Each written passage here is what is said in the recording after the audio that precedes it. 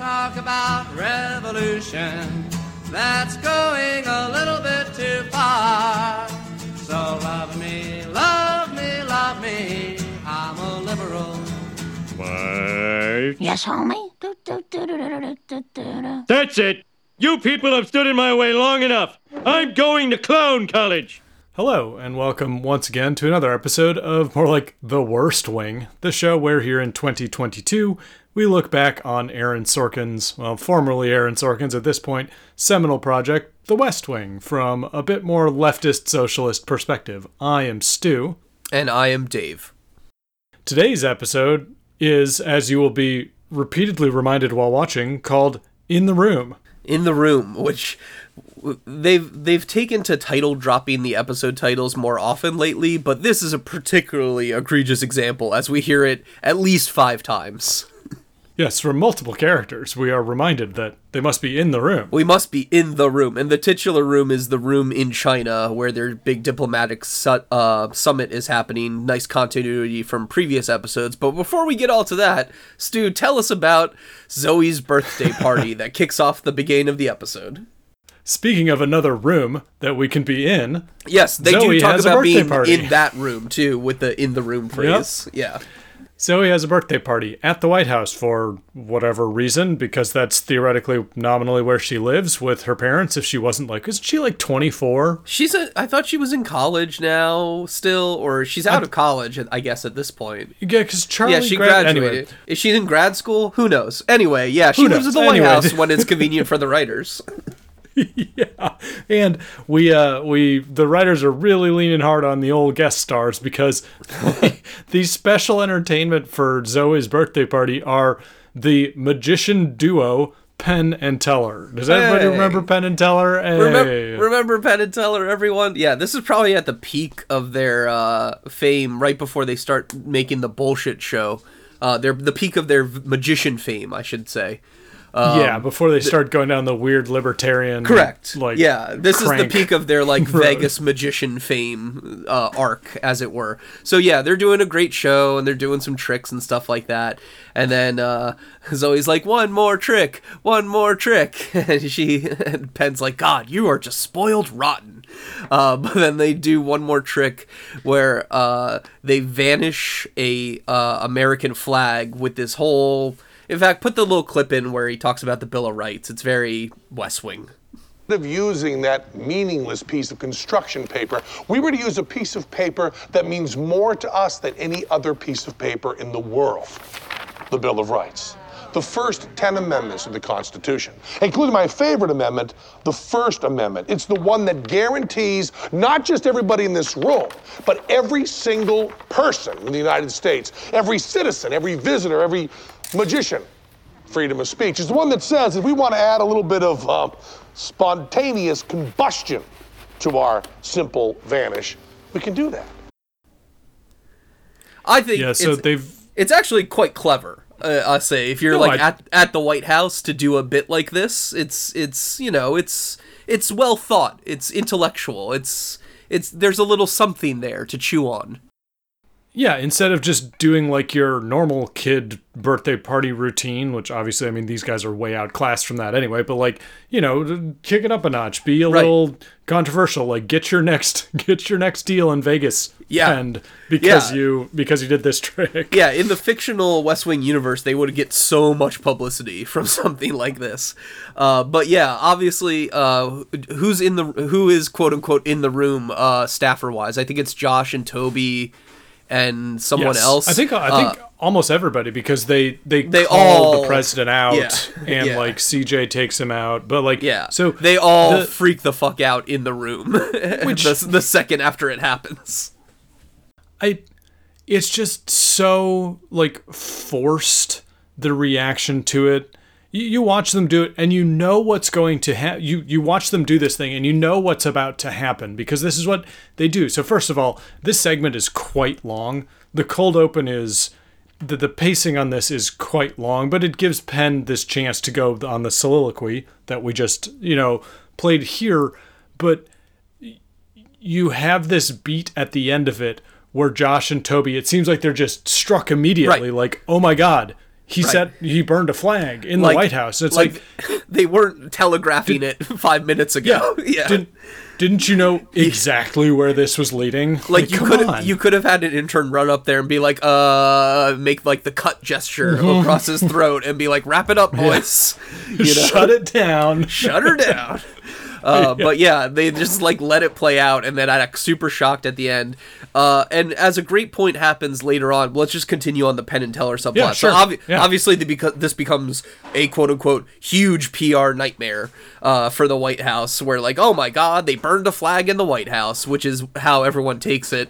Although the kid in me who grew up loving magic and learned a lot about magic and stuff would like to be the pedantic who points out that they did not indeed burn a flag. The flag was gone before the fire enters the equation. That's how magic works.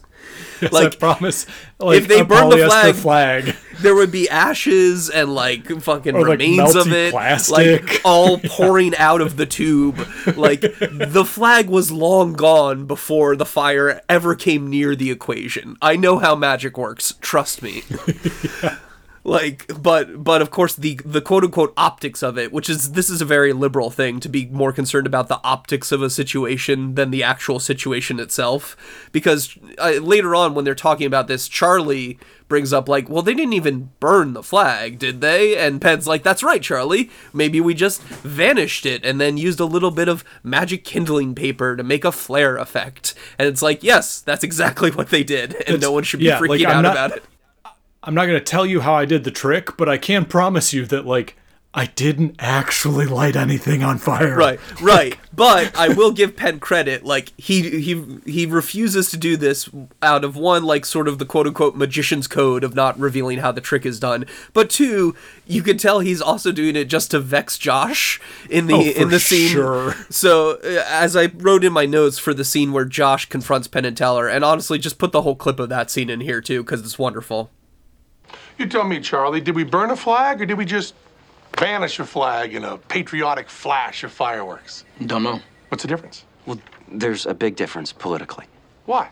I mean, what if we burned a flag not in protest, but in celebration of the very freedoms that allow us to burn a flag? The freedoms that everyone who has ever worked in this magnificent building has pledged to preserve and protect. Did you go to law school? No. Clown school. And it's just it's fantastic. Like, this feels like something out of the Sorkin era. I have no issues with this scene. This scene is perfect and is like how all scenes on West Wing should go in my ideal mind palace kind of thing. Yeah. Well, and the thing is, you can tell that I actually kind of like this because Penn and Teller don't have to act in this. Like, they Penn just is go in being and Penn, basically. Yeah. He reacts to Josh, and it makes the scene very authentic because he reacts to Josh in the way that everybody thinks he will, because that's just the way he is. And frankly, if I'm him, I'm just staring at Josh going, nerd, the whole time. Hey, honey, did you get a low of the nerd? Yeah, no shit. Yeah. So the reason in the arc that this is brought up and they have Penn and Teller so conveniently burn a flag in the White House is to prop up Bingo Bob's credentials for the primary. Ultimately, that does end up being the purpose of it, because of course it has a twofold purpose. It also shows how Vinick is a good guy when he doesn't want to go after the story.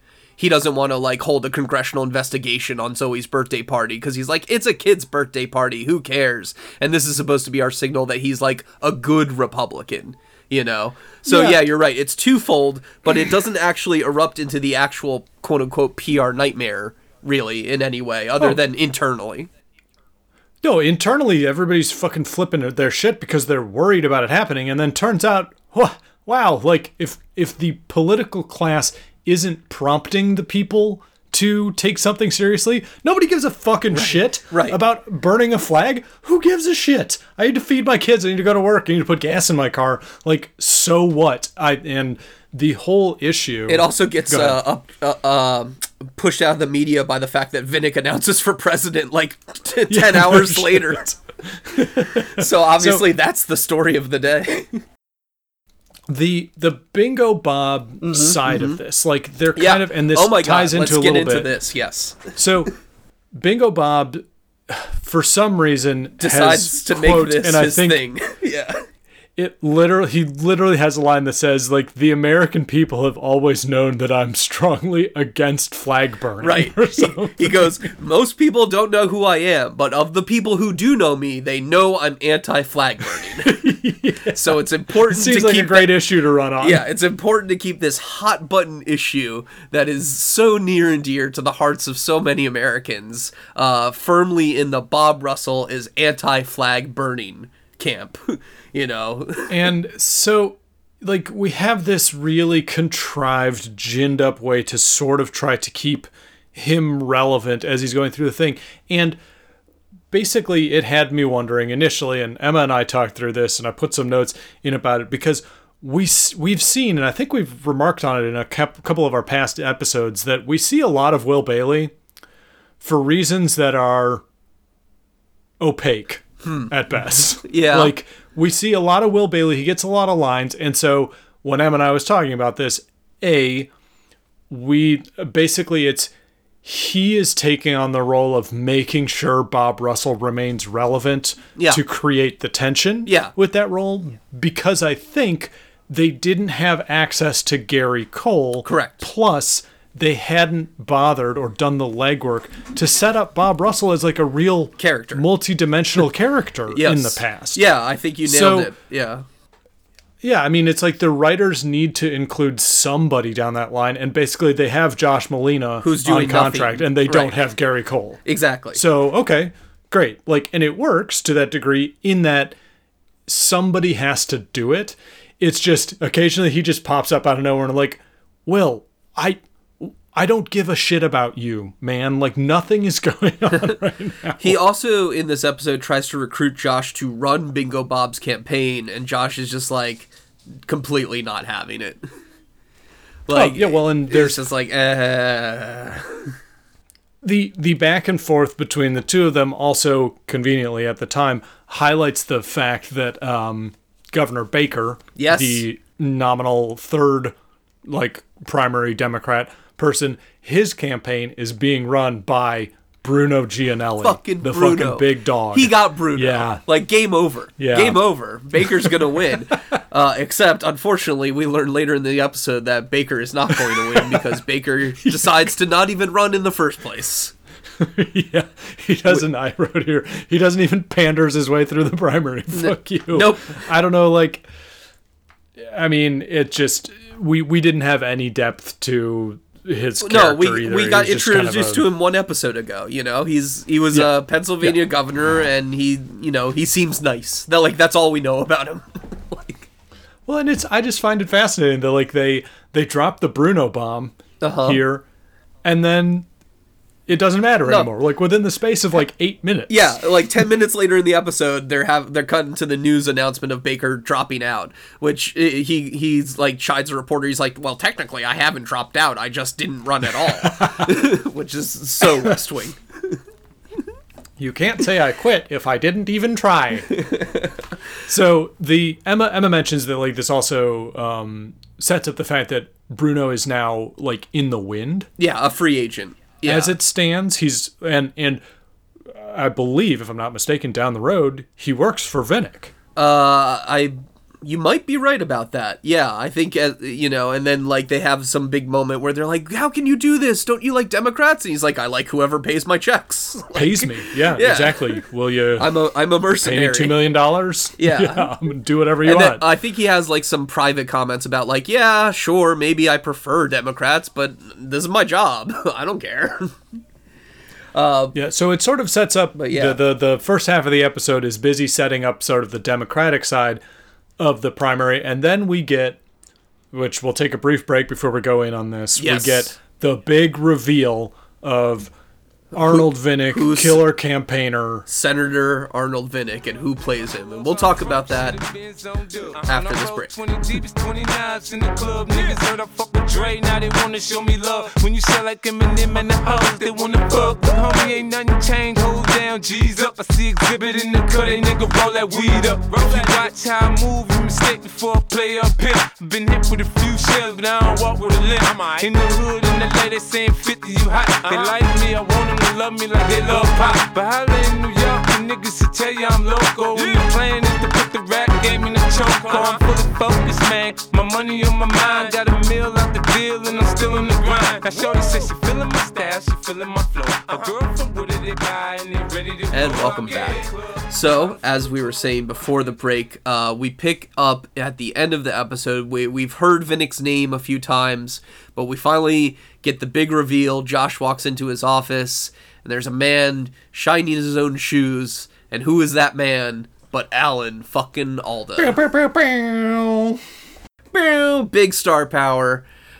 Big star power here. And he does a great job. He's super charismatic in the role and everything. I have no negative notes about Alan Alda's performance in the show. He was, I mean, if I was my age now, I'm almost 38 years old, and I was watching this show in 2005, I would have grown up with MASH on television, like with my parents watching it, and I'd watch. I did. Shit, I grew up watching reruns with my mom and dad. Yep. Of MASH on television. My dad would fall asleep to MASH on the couch all the time. Yep. It sounds very familiar.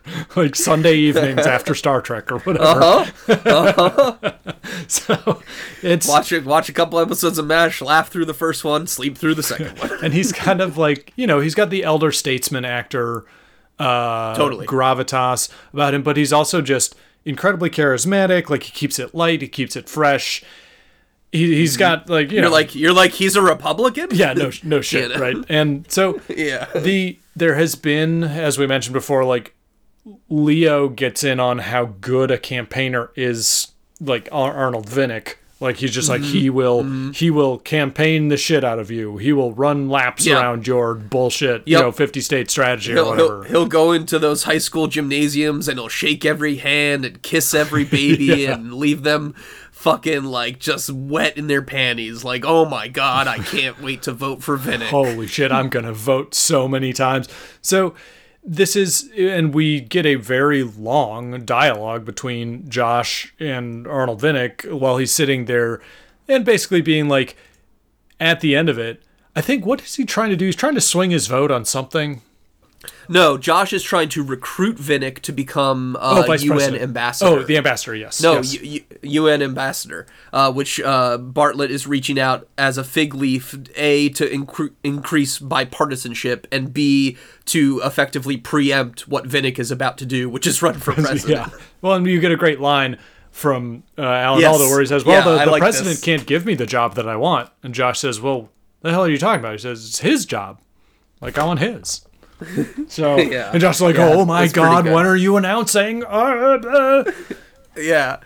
Josh immediately goes into panic mode 5, DEFCON 1 panic mode, and Vinick, he does this whole like faux folksy thing of like, no one shines their own shoes anymore or whatever. Like, I can see why Leo loves this guy. That's a very Leo thing. Well, and it's a very West Wing thing too. I wrote a lot of words about this where it's just like, so we are led to believe that this is the folksy everyman energy we have from Alan Alda because he cares deeply about what is nominally a manual labor sort of thing. Right. Like, something one does with one's hands. Yes, exactly. But at the same time, that particular activity is so strictly a rich person affectation. Like, what? Right. Who fucking, like, I'm not going to care about my shoes being shined. They're going to go get covered in like oil at the mechanic shop. They're going to get fucking covered in dust on the farm. Appropriately enough, when he looks at Josh's shoes, he's like, when's the last time you shined yours? He's like, wait a minute. has anyone shined your shoes? And it's like, yeah, because Josh doesn't give a fuck about that. Like even the highfalutin even Democratic Josh. Staffers are like, Yeah. well, what the hell are you talking about, man? Like, why would I? Even Josh, who Mr. owns a building in DC and is clearly came from money and whatever, is like, who fucking shines shoes anymore? Jesus. Well, and it's also, there's a little bit of a sop because specifically, and I think this is quite unintentional, but reverberates with me, the fact that Alan Alda is known from playing in a military role. Shining shoes is a very our troops thing. Like, sure. Yeah. Like bed making and being spick span exactly. for It inspection means kind of thing. You are meticulous, Yeah. you have attention to detail, you care for your things, which, don't get me wrong, is fine. I have a couple pairs of boots that I wear around that I keep waxed because it makes them last 30 years. Like, I'm not doing it to impress Precisely. something. It's caring for your equipment in a way.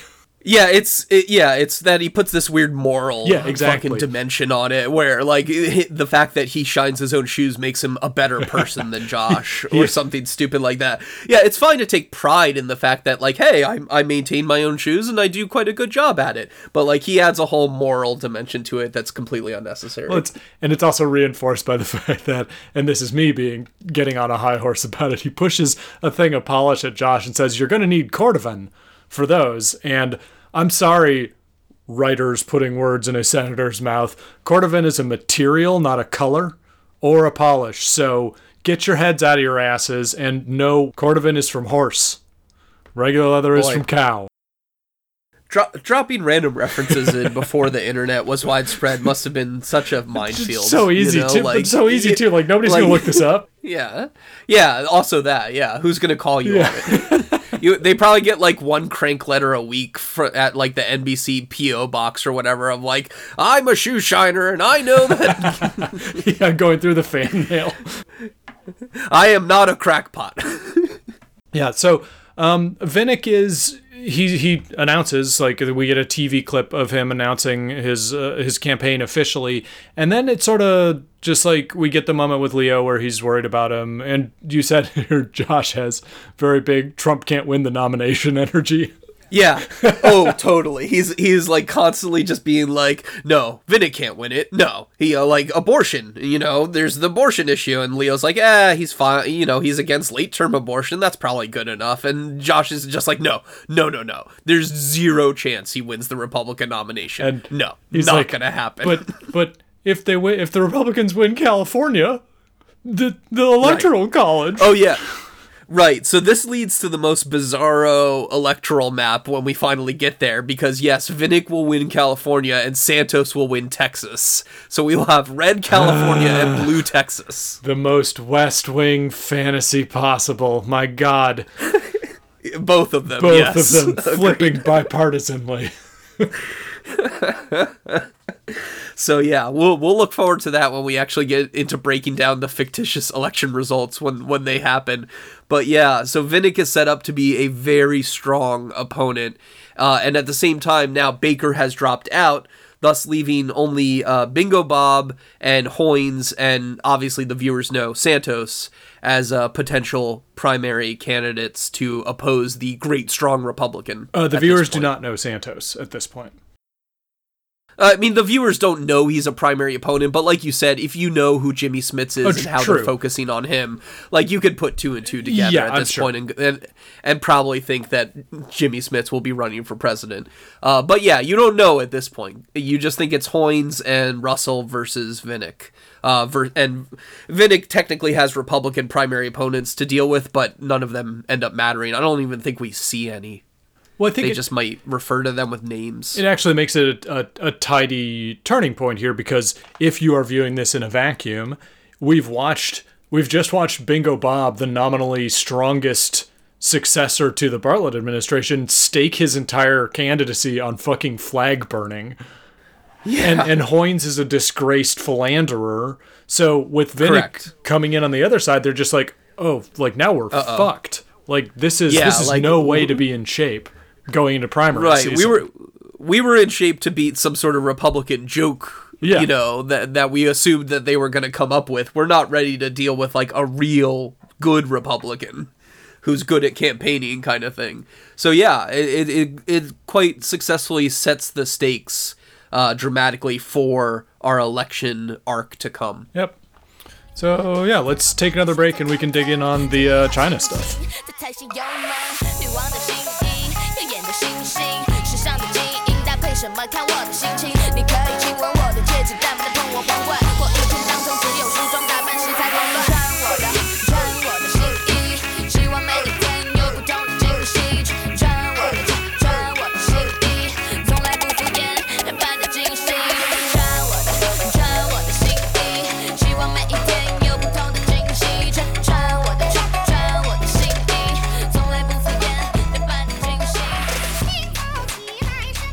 Alright, so the main political conceit in this episode is the diplomatic trip to China, where the Bartlett administration will be meeting with President Wang's.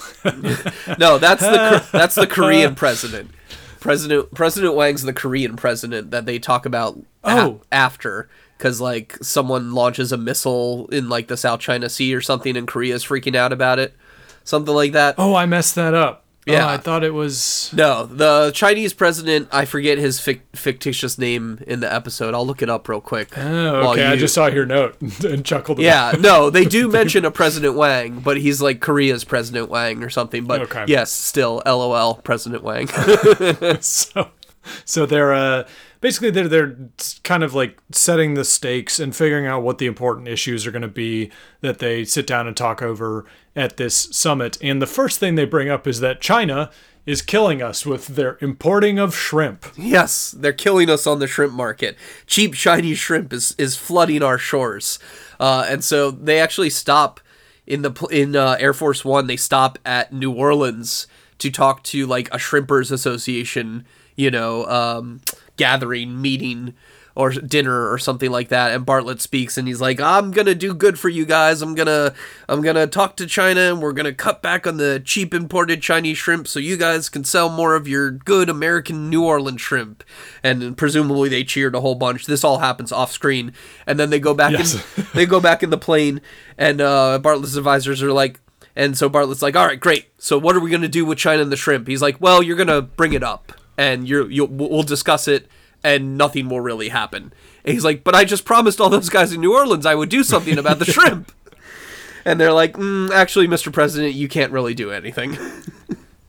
Well, and there's a bunch more patriarchal bullshit about, and I just like the inner economist comes out of President Bartlett here, where he's just like, well, doesn't China understand that North Korea is their most important foreign policy? It's like, honestly, Mr. President, perhaps you should take a beat and understand that there are other foreign leaders who are capable of forming their own thoughts about countries that they share borders with. Yeah. My dude. It's very funny to see this chauvinism stuff now in the wake of COVID, when the new Chinese century is upon us, and China's dominance is basically assured on the global stage because they didn't mangle the coronavirus outbreak.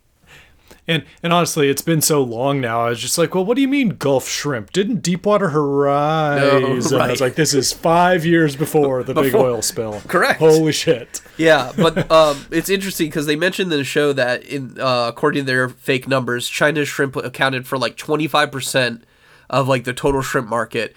And I think Bartlett asked the immediate follow-up question of like, well, can we make up if we just like, ban Chinese shrimp? And they're like, no, we cannot make up that kind of production anyway. That is too much shrimp, sir. So you can't really do anything about it. A lot of telling the president he can't do anything, rendering him politically impotent, which is interesting because he will also be rendered physically impotent in a sense relatively soon. So here on Air Force One, Bartlett has done a couple of quote-unquote clever things. One, he finagled a reason to get the Surgeon General, Millie, who we've seen before. We saw her in the marijuana episode where she said, like, you know what? We should legalize marijuana. And the White House freaked the fuck out. So he makes some sort of excuse to be like, hey, Millie, I want to talk with you about China's health policy about blah, blah, blah, or whatever. Get on the plane with me. And she's like, okay. And then, like, halfway through the flight, CJ notices he hasn't eaten his meal, and he's like, "Nah, I'm just not hungry. Hey, do me a favor, send the Surgeon General in, will you?" And then the second he's alone with her, he's like, "Hey, Millie," and they do a little small talk, and she's like, "You're not here for small talk." He's like, "No, I can't move either of my hands. It's bad. I'm having a big MS flare up." And she's just like, "Well, do you want me to get the flight doctor?" He's like, "No, I want you to feed me like I'm a child."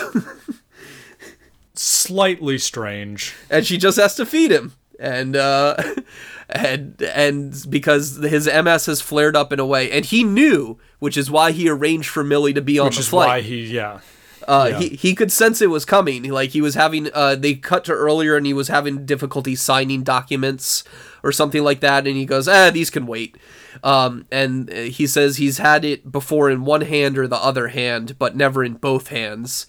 And then, like, even just a few minutes later with zero treatment, one of his hands is good again, all of a sudden, but also he can't walk, like, everything below the waist. Like he's progressed to, like, paraplegic status. Yeah, and so immediately this sparks a huge debate with CJ and Toby and a couple other people who are on Air Force One about, okay, well, we got to turn around, we got to get you back to, like, a hospital, and, we're canceling the summit, don't worry about all that. And Bartlett just goes, like, full stubborn and is like, no, we are having the summit. FDR was in a wheelchair. The American people can get used to it. Which... It was a different time back then. Yeah. The globalized economy and the whole biggest military in the world thing probably leads a lot of people to not give a shit, like, about the physical appearance of your head of state. We've got a lot more sticks to shake at people these days. Yeah. Also, forgive me if I'm wrong, but FDR didn't first campaign when he was in a wheelchair, right? That happened later on. Like, he could walk when he first campaigned? Yeah. Yeah, yes. It sucks that America is ableist in our way, in so many ways. But, wanting the president to be able to walk around is actually a pretty reasonable concern. Because if your president can't walk, then he needs medical attention. Yeah, I think, and I'll walk it back a little bit. I agree that, like, it is a bad thing that we are risking the health of this man. Yeah. Like, just constantly throughout this thing. For overwork. For, like, West Wing Protestant work ethic bullshit reasons of like, no, we can't just cancel a summit and have it a month later. That doesn't happen all the fucking time. Yeah, but I still think there's a lot. It's a very, again, sort of like a chauvinist take to be like, well, can't have the summit if the president can't stand up. Right. Like, he's got to be able to look China's president in the eye and shake his hand and not wear a coat and all this kind of macho bullshit.